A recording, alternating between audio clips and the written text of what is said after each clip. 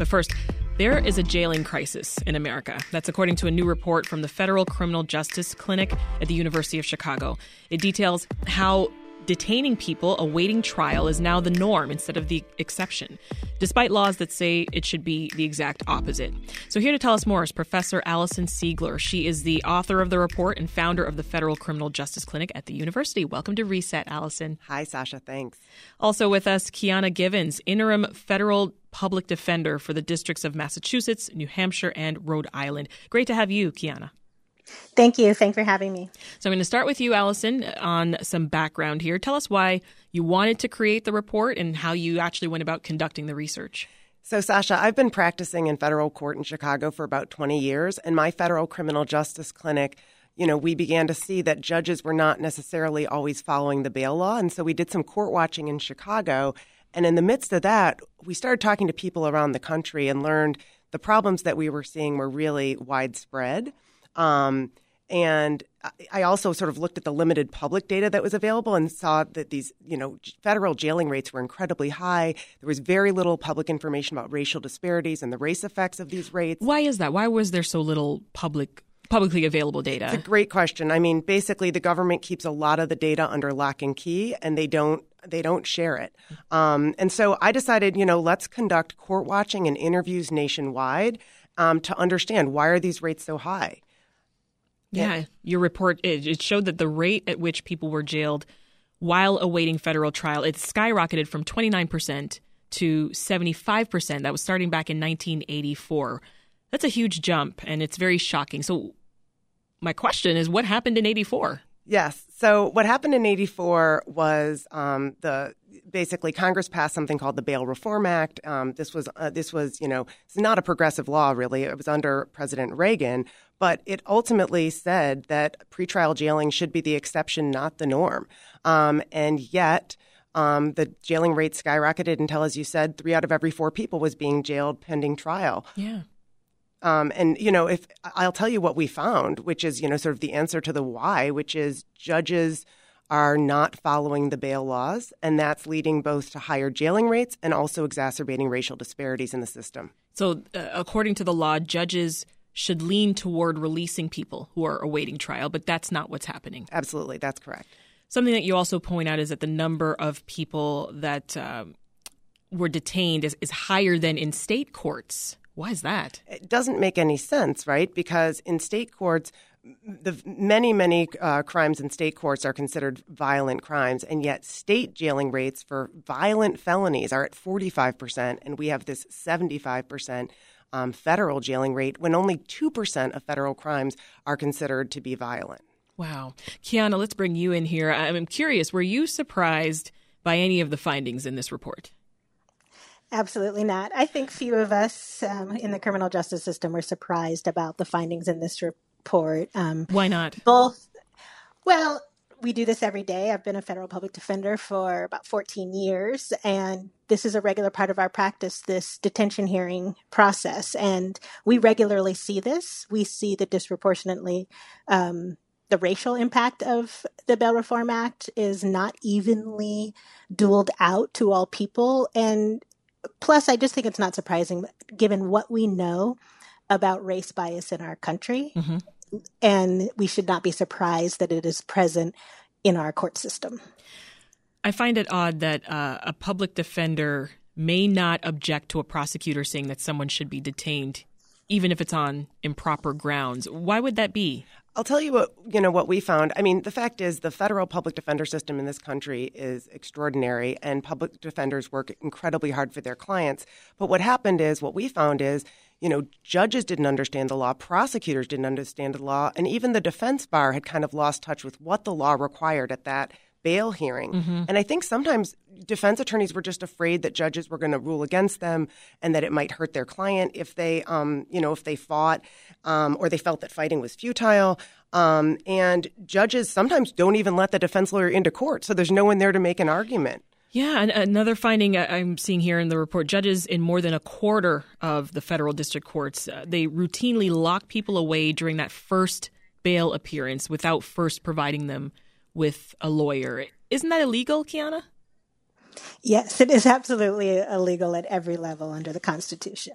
So is this because there's a shortage of public defenders, or are judges just trying to move through cases as quickly as possible? Our findings are that it's basically just become the practice norm in certain courts for judges not to appoint federal public defenders. And it's not, as far as we're seeing, about there not being defenders available. There's a federal public defender office, and the judges aren't letting them into the courtroom. And this is absolutely in violation of federal law. As Kiana said, it's a constitutional issue, but it's also a bunch of federal statutes that require judges to appoint lawyers at every stage, and especially before somebody is jailed. The report shows this so-called feedback loop that perpetuates the mass incarceration of folks awaiting trial. What's that feedback loop, Allison? Sure. The feedback loop is that at the first bail appearance, the prosecutor will ask for somebody to be jailed for reasons not in the law.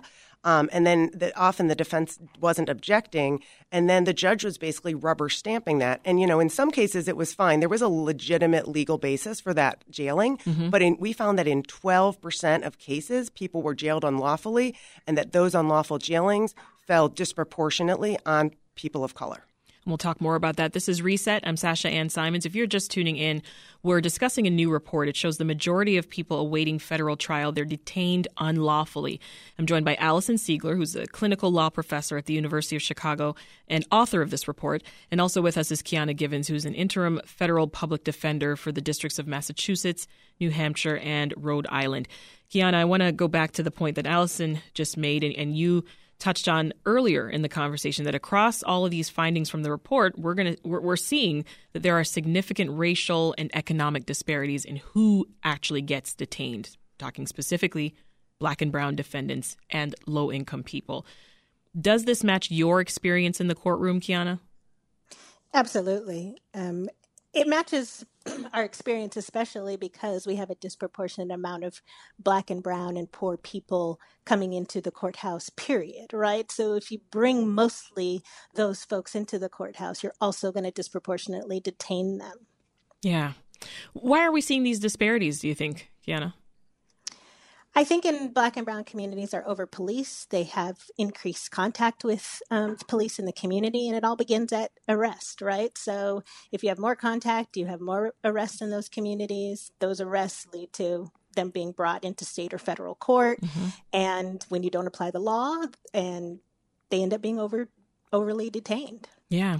And Allison, these bonds, they're set incredibly high, right? Talk more about the excessive financial burden that is created by bail. So federal law prohibits judges from locking somebody in jail simply because they're too poor to pay for their freedom. And there's this assumption, actually, that the federal system doesn't have a cash bail problem like the states. But what we found was 1/3 of the time when judges were imposing some kind of money condition, the person was too poor to pay it and they were locked in jail. And 95% of the people who faced these money bails were people of color. Mm. Here's the thing, too, Allison. Prosecutors and judges, they might argue that detention is protecting society from people who might go out and commit crimes again. Is there validity to that? There actually isn't. Sasha, there's a ton of evidence that shows the exact opposite, which is that locking people in jail makes them more likely to commit crimes and actually undermines community safety.